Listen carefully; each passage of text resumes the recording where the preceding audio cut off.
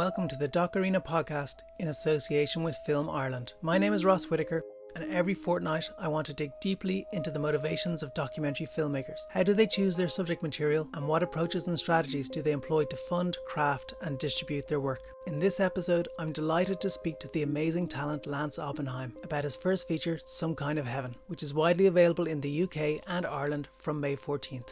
Some Kind of Heaven explores life inside the palm tree-lined streets of The Villages, America's largest retirement community in Florida. While most residents have bought into its packaged positivity, the film follows four complex retirees living on the margins, striving to find happiness. It's an arresting and confident debut from a remarkable young filmmaker. Here's the trailer for Some Kind of Heaven. Hi, my name's Elaine. Hi, my name is Elaine. Hi, my name is Elaine. Elaine is our name. The Village is like being on vacation every day. The Disney World for retirees. It is like going off to college. You come here to live. You don't come here to pass away. There is no place like this. This is Nirvana. I'm just saying, for me, it hasn't been the fantasy land that I thought it would be. For reasons that are some are true to my own self, Oh my God.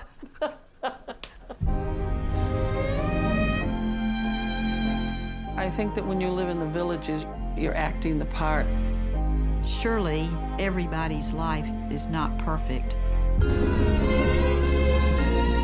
Now that we're in the villages, Reggie's sense of reality has become even more out there. I came down here to meet a nice-looking lady with some money that I'd be not embarrassed to be seen on the street with. You need a handyman, don't you? I don't care. Who am I? You got the answer. No, I don't. They're in you. Who am I? Somebody found me out. I got in trouble with the law last night. You're charged with possession of cocaine. Who am I? You make me sick. I think I lose no matter what you do. If you want to avoid trouble, don't come here. There has to be more than just surviving. It's a new awakening. Go! This is the last hurrah. I'm about ready to call it quits. We have too much fun down here,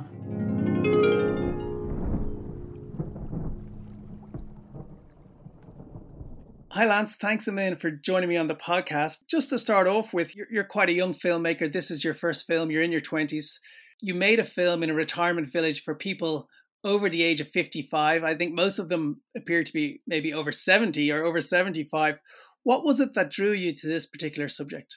Well, thank you for having me. First off, it's a pleasure to be with you.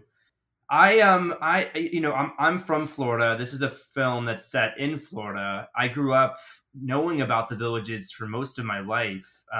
When I was younger, it was more treated as kind of the punchline at the end of a joke. The local newspaper was obsessed with stories about the kind of hedonistic activities that different residents of the villages were engaged in. There was, like elderly couple arrested for sex in public, that kind of stuff. So when I was in middle school, I had heard of it. But I only started thinking about making a movie about it after actually finishing another film. I made a film about a man living on a cruise ship for 20 years as a passenger. And he talked a lot about this decision, this desire to escape reality, to isolate himself from anything that remotely felt negative in his life, to insulate himself in this paradise, this world that he could control. And he was about 70 or so years old. And after finishing that film, I saw a statistic, that I was in Cambridge, Massachusetts. I was going to college, and I saw a statistic, a news article that was talking about how the villages had not only was the largest retirement community in the world, but it had also become one of the fastest growing cities in America. And then I was like, oh my God, that's really crazy. A fastest growing city being a retirement community. What's going on there? And then I started looking and reading more and watching different infomercials they had. And I realized very quickly that the allure, the appeal of this place wasn't just that it was, located in Florida, but rather that it was themed. It was themed to look and simulate the 1950s, the 1960s, a time in which many baby boomers grew up with. The desire that they had was to return to a place that reminded them of their youth, and that was what the Villages was really advertising. So, to me, I just, a light bulb went off, and I just was like, I'm surprised no one's made a film about this yet. I wanted to make a film that explored that phenomenon, that looked at why, not just why, but really the existential condition that pushes people to live inside of a fantasy, especially when they are reaching, the last few chapters, decades of their life. So that was my in. And then when I was there, things changed. And I think, being much younger than most people in the movie, there was something interesting that happened where, in some ways, I was the very age that most people were attempting to return back to. There was this Peter Pan syndrome that a lot of people there were going through, were trying to get back to this youthful age when they were in college. And that was, in party and drink and have sex and have fun and live life. And that was something, I was graduating college when I started making this film, was my thesis. And there was something that was really special about that. I think a lot of people that I met were constantly rejecting this idea of what I thought aging was like. They reminded me of my friends in school. And in turn, I probably reminded them of not just their grandson, but someone that they could have also known when they were younger. So I wanted to make a film that captured that spirit, that looked at, older folks, not as older people, but just as people. And that was, that happened over time. Yeah, and one of the things that comes across in it is that even if you are in your 70s, some of the obsessions of youth are still with you, whether it's finding love or the difficulties within a relationship or just trying to make sense of the world and yourself. The Villages itself, I think the population is over 100,000 people or something like that. I'm talking to you from Ireland, and I think it would probably be in the top 3 biggest cities in the country, which is incredible to think. What did you think of that world when you entered it, being so young? That, I suppose, how did your perception change as you went into it? Well, it's interesting. I think one of the main things that immediately crossed my mind, I wanted to find a way to make a movie that the immediate things that came across my mind were the more obvious ways to make this film. I didn't want to make a film that existed in this binary, was the Villages a good thing or was it a bad thing? Me as a filmmaker, I'm less interested in those questions. I'm more interested in creating, experiences and immersing people inside the emotions of what, a subject may be going through on screen. So for me, I think my challenge was I was obviously an outsider in this world that wasn't made for my generation, wasn't made for anything like myself.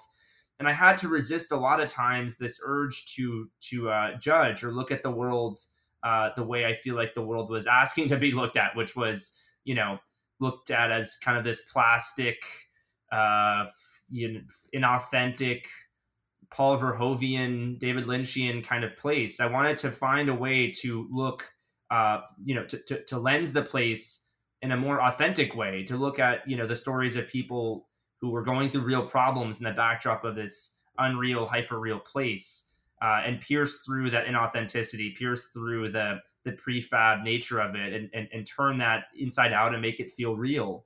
And so I think there was an element of that where I think my affiliation, my idea, my understanding of what the place was like, and the judgment I initially cast on the place changed over time as I spent more time there and realized in some ways, when you look at someone like Barbara in the film, the widow, her story, she really, I think, has benefited from the sense of community that I think that a lot of people who live there are really a part of.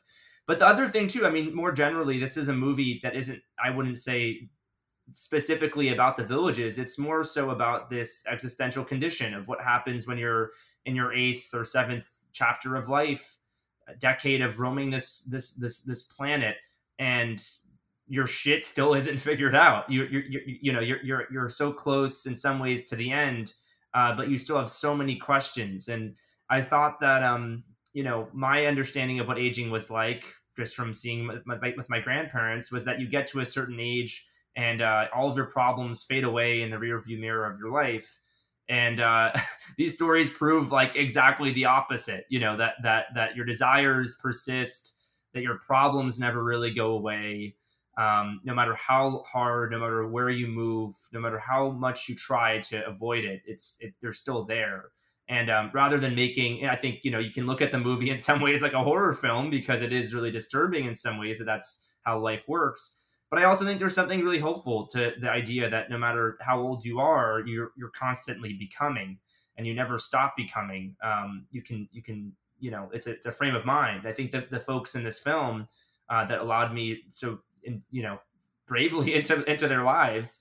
I think one thing you can say about all of them is that they are all constantly in transit. They're all constantly searching to how to better themselves and change their lives and be happier. And I think that is something that I didn't really think about when I first went in. Yeah, I think that gave me great pause for reflection, that you could get to that point in your life and you still haven't got everything worked out, and that you still have plenty of things to worry about. And I imagine a lot of people who are watching this from a younger perspective might be surprised by that. But to go into the film itself, you follow 3 stories, apart from, I suppose, the backdrop of the place itself.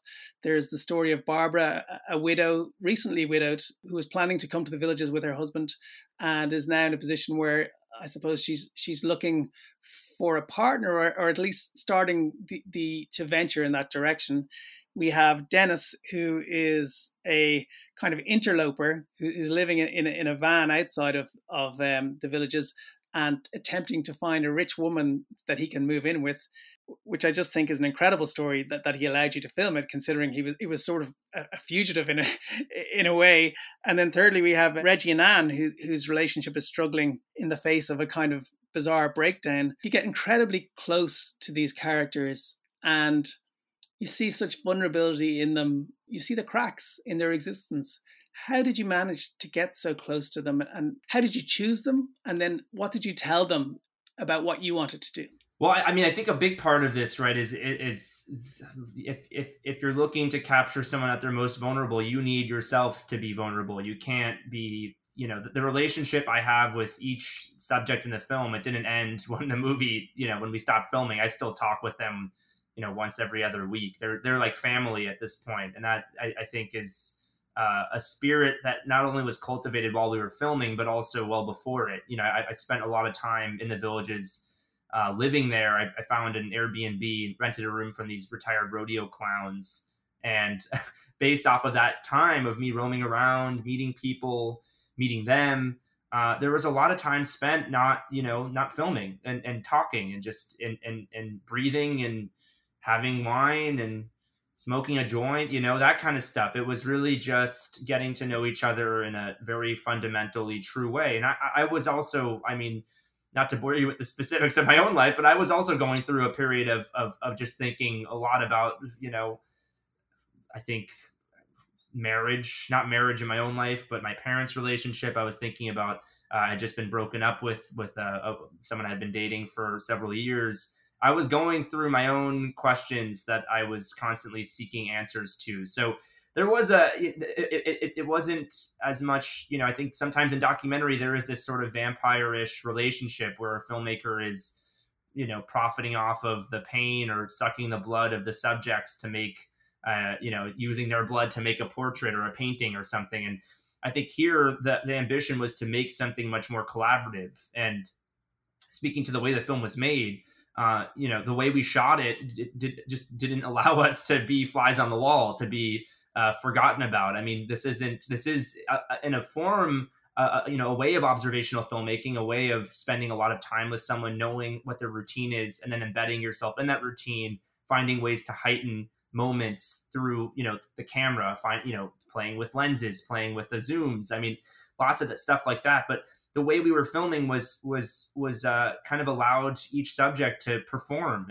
versions, scenes, moments from their life, perform things that they were going through. And the way those things were captured was, I had to be very upfront. I had to be very honest in a painful way at times to basically state my intention, to state how I was going to frame something.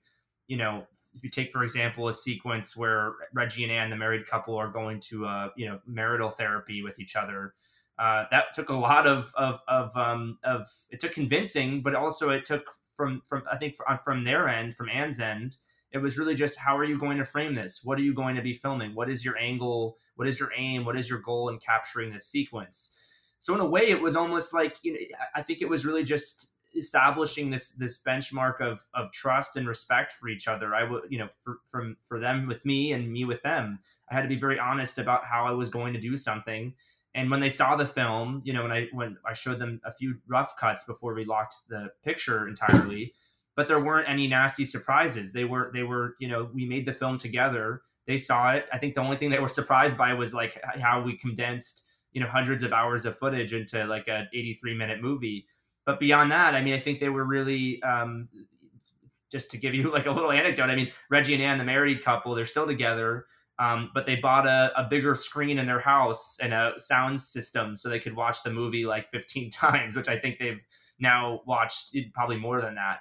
So there is an element of pride that we all took in our work. And, even though each subject was going through something really painful in their own right, there was an element to which I think they really saw the camera as a way to bear witness to what they were going through. And they understood that what I was trying to do was to make something fairly universal that could speak to a lot of people. And I think that kind of got them through their problems, knowing that other people are out there going through what they're going through and just don't speak about it. So there was an element of that a lot as well. Yeah, you mentioned a kind of vampiric or exploitative element of documentary filmmaking that I think a lot of people wonder about. I've always felt that when people decide to take part in something, that they're getting something from that arrangement too. There's a reason, usually, hopefully, right, why they take part also. Do you think that's what it was for them, the bearing witness, or were they getting anything more from the relationship, I suppose? To be completely frank with you, I really do think so many people who are at that stage in their lives, you just stop, I think, and this is something that Anne says at the end of the film, the more, the less... when she thinks about dying, she thinks about the less time she has. And when she thinks about the less time she has, the things that would have bothered her before don't bother her anymore. I think it's an element of letting go, of being less inhibited. I think so much of their day-to-day, I think going back to one of your initial questions of just how I chose these subjects, we can talk about that in a second. But one of the things that drew to me was that their day-to-day, their routine, their status quo, the thing that they've been living in for however many years, was suddenly shifting, everybody's. And my presence there was a part of that as well. I think they really jumped at the opportunity just to do something entirely and completely different. Again, kind of almost like working with actors. They watched my previous films, the short films I had made, and I had been working with the same crew all across those films. They got along very well with my crew. And I think they just were really excited by the idea of making something interesting together, which is, and for what it's worth too, I think they were like, if this is going to be one of the first documentaries that comes out about the Villages, they felt pride in being in the movie and talking about those experiences. So that was, to me, very interesting. And the fact, I think, that they were so naturally performative in very different ways, each subject, that was also something important to me, because I knew that when I got to the Villages, as I was spending time there, I knew that the camera needed to feel that reality, distortion effect. The camera needed to soak up the and reflect how manicured the setting was and how composed everything looked. It needed to be that kind of way, In a way, they all feel like character actors, not the main player. Like they could be, particularly Barbara, for some reason. I just feel like I can imagine her popping up in a Coen Brothers movie somehow. She just has this incredibly demonstrative face in a very, very subtle way. She's amazing. But you mentioned observational filmmaking. It's not a fly in the wall film. It has elements of it that feel very much like that, or maybe it entirely feels like that, but then the camera is in positions that you couldn't possibly be in as a fly in the wall. So how did you balance out the moments that are absolutely real and are are emotional because of that, with other shots that speak to that emotion, or how would I say that? Other shots that enhance that emotion, but that couldn't be captured sort of in the moment. What I mean, I think the first thing that I feel like I've always sort of subscribed to is anytime a camera is entered anywhere, there is a perversion of reality, right? I think even though fly on the wall movies and their handhelds, there's an aesthetics at play that make you feel like something feels more real. But no matter what, anytime you bring a camera in anywhere, something is changed. The dynamic shifts. People start acting differently. Their routines change. For me, the importance was getting to know people off camera to the point where I was able to embed myself in those routines and film things in ways that I knew, I guess that would give me a little bit more control over the setting or situation. It was almost like we were riffing off of the reality of their lives. I would never ask them to do things they wouldn't normally do. But there was a level to which, I would say, okay, you're doing that one thing you have scheduled for Thursday. Can you do it in this location that at this time of day? Because it will look better for the movie and it will give us a level of flexibility of how we're able to film it. So there are a lot of conversations like that where, obviously there are moments in the film, like when Reggie comes in when Anne's setting up her anniversary, the routine she normally does on her anniversary for him, and he busts through the door and he's talking all kinds of things. I mean, there are many moments in the film where we were in position to shoot something where, we had an idea of what we were going to film and the subjects were locked in, we were kind of collaboratively bringing that moment to life. And then something completely different happened. And that was really always the ambition with this, was to try and, choreograph something that normally happens, get the performance that, again, feels endemic, feels specific to their reality, feels specific to who they are. And then also just let reality do what it is. Let things unfold within the frame that we could never have thought of. But at least we would know that we were in position, that we were capturing something that felt, you almost are embracing the artifice of not only the way we're capturing something, but we're embracing the artifice of the place to get to something more real, to get to something that really can engage with you as an audience, where you don't feel like you have any distance, where you are engaged with the movie as if it was a narrative film. That was really always the ambition with it. But there are no moments in this movie that are scripted. There are no moments in this movie that are fabricated to that degree. It's more of just, again, investing in like the dreams, the desires, the feelings, the emotions. Someone says something in an interview, I immediately latch on to that idea or that thought or a moment that happened maybe 2 weeks ago. And we bring that moment that happened 2 weeks ago, we bring that thought, we bring that dream to life with their help.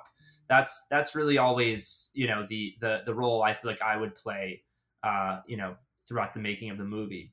One of the things that really struck me about the film was the tone, and it's great affection that you clearly have for these characters. And it would be so easy for you to go into that environment and make a funny film or make fun of them. So what you have is a very authentic feeling emotionally, and you have moments of great humor, but you don't make fun of them.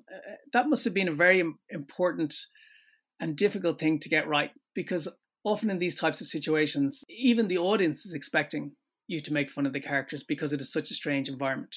Yeah, I think and that was another thing of just, the easiest thing I think you can do in a documentary is to make someone look foolish, right? Or reduce them to a caricature, or take someone's humanity and essence and convert them into a piece of agenda-driven filmmaking, which I honestly feel like so many, not this year, but I feel like so many of the historically like movies that are, the documentary branch of the Academy really in America loves to award. To me, I'm less interested in making those kinds of things. I think the way we were shooting this film, certainly it was like a tightrope that we were constantly on. And, there were moments and times, especially while we were editing, and this is really like a credit to, who I would consider like a co-author of the film, my editor, Daniel Garber, and I, we both were constantly trying to assess if we were, pushing it too far, if we weren't. But I think there was this effect that had, and I think it almost, captures. I didn't want to erase that tension while you're watching the movie. I wanted an audience, one person may watch this film and very well say this was, judgmental, mean, not nice to the villages. Someone else, and I mean, my intention was to do something entirely not that. You can't control what people think or how they feel, but I didn't want to paper that over. I wanted it to feel like it came from me and was my point of view. And, my point of view is that I am much younger than most people who live there. And in some ways I do feel like I have that distance allowed me to look at the world a lot differently. So I wanted people to feel the distance. And then as we got into these subject stories, the distance starts to contract and even the camera starts to, we went much closer. There's a lot more close-ups. There's a lot more resting, moments where we just let people express what they feel just by, a facial expression versus the kind of wide portraiture we were doing of the clubs and the institutions of the place. But definitely a tightrope and definitely something that was challenging to figure out in the edit. And if you felt like the movie was being unfair to its subjects, then it wouldn't be a good movie and it wouldn't be worth your time as an audience member. So that was something I think we were very much aware of. And, the comedy, the tone of the movie, I feel like this is the way I was raised, but anytime something truly terrible happens, I think you have to find the comedy. You have to find, you have to be able to find a way to not laugh, to laugh at what Lemon's life gives you. And I think that was also an attitude that all the subjects of the movie also shared, that they knew that, and when they watched the movie, they were able to laugh along with it. They were laughing not at themselves, but just at how insane the situations they were finding themselves to be in were. So that was another thing that was important, that there was this tragic, kind of a comedic dimension of things. And I feel like that, tragic comedy is like exactly what, like I'd say most people's lives are. We return to the earth the same way we came to it. And a lot of us, if you get the benefit and the good grace of being able to live a long life, I mean, it isn't necessarily always pleasant. This idea of graceful aging is like a complete myth. It's painful to die and it's painful to leave the earth. So, there is there is something just really, there is something very sad and dark about that, but there also is the funny kind of hyper capitalist dimensions of that you see in this movie, like the death pre-arrangement seminar where someone is advertising, if you sign up right now, you'll get 30% off of your casket and your family won't have to pay as much. And there is something really interesting to that whole industry and that the commercialization of death, which I feel like is also specific to that place. So you mentioned the edit and you mentioned having hundreds of hours, which I'm actually slightly surprised by because everything feels so deliberate in a way. So obviously that's where you wanted to get to, was a film that felt that way. But can you talk a little bit about the edit and how you approached that, how long it took, I suppose, to take all of that footage and to bring it down to what is a very kind of tight 83 minutes or so? Well, I had been working on the film, editing the film before we got financing or anything else. I was working on it again as my thesis in college. And as soon as I graduated, which was, I guess, May of 2019, I found wonderful editor Daniel Garber, who had edited films like The Reagan Show and this Netflix film called Cam. He very much, navigates between both documentary and fiction and understands how both genres work, both mediums, both formats work. He also went through the same film program as me and was a few years older than I was. But I'd say from May of 2019 until like December of 2020, when we were picture walking for Sundance, that was really the window when he came on the film. And it was a brisk edit. It was very fast paced. We were constantly trying to figure out what we were filming or, what we were doing in the edit, how we were going to piece this thing together. The movie would not exist in its form if it wasn't for Dan. And I think to his credit, he really, I'm glad it feels intentional, because obviously I think the way we were shooting the film was intentional, but at times the place, as you mentioned, is home to 130,000 people. There's many films that could have been made about the footage we were shooting. We weren't just filming Barbara and Reggie and Dennis. Certainly, as we discovered that was really the narrative engine of how the movie could function, that it could be a portrait of a place, but then a portrait of these people who exist in the place, and the place can kind of become the background. That idea, that the foresight that gave us, allowed me to go back and shoot just with these subjects. But for a while, I was filming all kinds of things. I actually released with the New York Times Op Docs like a kind of an addendum to the film, a short film that has a completely other story that I was also following for like quite a while. But we realized very quickly just didn't have much to do with I think what the strength of what the feature was. The short film deals with sinkholes that are growing underneath the ground and sinking homes in the community, and a little girl who lives outside of the community who's in this kind of ramshackle like country estate that's falling in on itself, and the village's developers are trying to buy that house and convert, and bulldoze nature into more prefab homes. So very different angle, very different take, the approach of how we were shooting it, some similarities, but we had a very different approach to how we were covering stuff that was outside the villages. I think it was just like really in the edit where things started to crystallize, where we realized that there were many movies that could be made, and it was Dan who really identified that this was most likely, the best version of this film. And also something true to what I had always sort of set out to do, which was to make something, I think tonally that felt like this. And I think reflected at it like very accurately how I was feeling while I was scouting there, which was this intense pressure to constantly have fun. Every single person you meet is having like the best day of their life. And I think more people than not are very happy who live there. But for the people who aren't, for the people who are going through something that is really intense, it could feel like a nightmare. It could feel like a real despairing, lonely place that you are completely isolated in. So there was that expression, that feeling that I noticed my Airbnb hosts, who were these retired rodeo clowns, were no longer doing that. One of them had gotten leukemia, and they were going through that together. So already there was this like going back to this tragic comedy thing. I mean, that was everywhere I looked, that was there. And I felt like the best way to understand the mainstream of a place is to kind of look at the extremes, look at the people on the margins. And that's what we, chose to do. In the footage that you shot, was there more backstory? Was there more exposition? It feels like a natural way to get into the characters when you're filming is to kind of go and ask them about their lives. But then in the film, it's a little bit more like a dramatic film or a fictional film, whereby you start where you start and then their films progress in forward motion.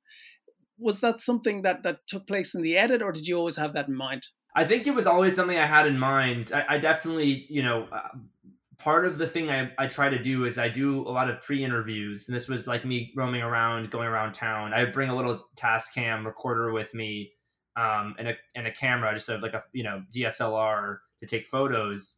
But so backstory is it's something that I think, from a process standpoint, I'm obviously very interested in getting to know a person as well as you normally would if you become very close with someone. But I did feel like, for each person in the movie, I thought it needed one thing that people say in the villages, and one thing that Anne says in the film is that when you move to the villages, it feels like going back to college, right?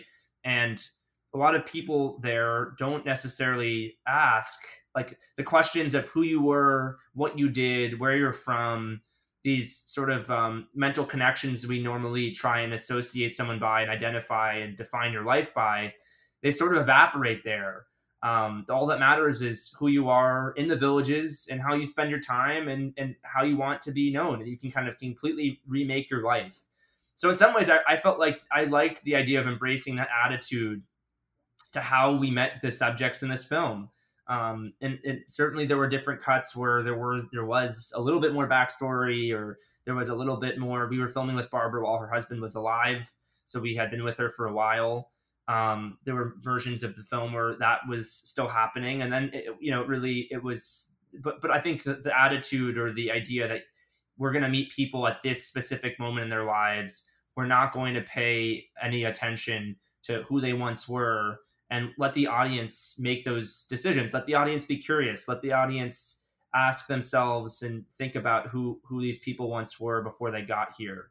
I liked that there was something that was more immediate that could just be constantly unfolding, that we were watching, versus, impositions on my end where I felt, you felt my hand taking you on a different journey. I like that eventually, once you get into the cycle, the movement of the movie, you feel like you're just watching life unfold, and it's life presented from the lens of our camera, but it is their stories, and they have a hand in how they want you to see it, and that's how it played. Okay, well, as a final question, this film has been a tremendous success. It's a great start for your career as a feature documentary maker, to go to Sundance, to have your film coming out on Hulu and here distributed in Ireland and the UK and elsewhere. What's your mindset off the back of all of that to go on and make your next film? Do you know where you're going next and what you're going to do? Well, thank you. I mean, it's funny. The things I only focus in on are the things that we weren't able to do with the movie. And obviously it was a really great journey, and in a lot of ways very surreal, given that I finished the film in December of 2019, well before so many things happened. But no, I mean, I think really one thing that I am trying to do is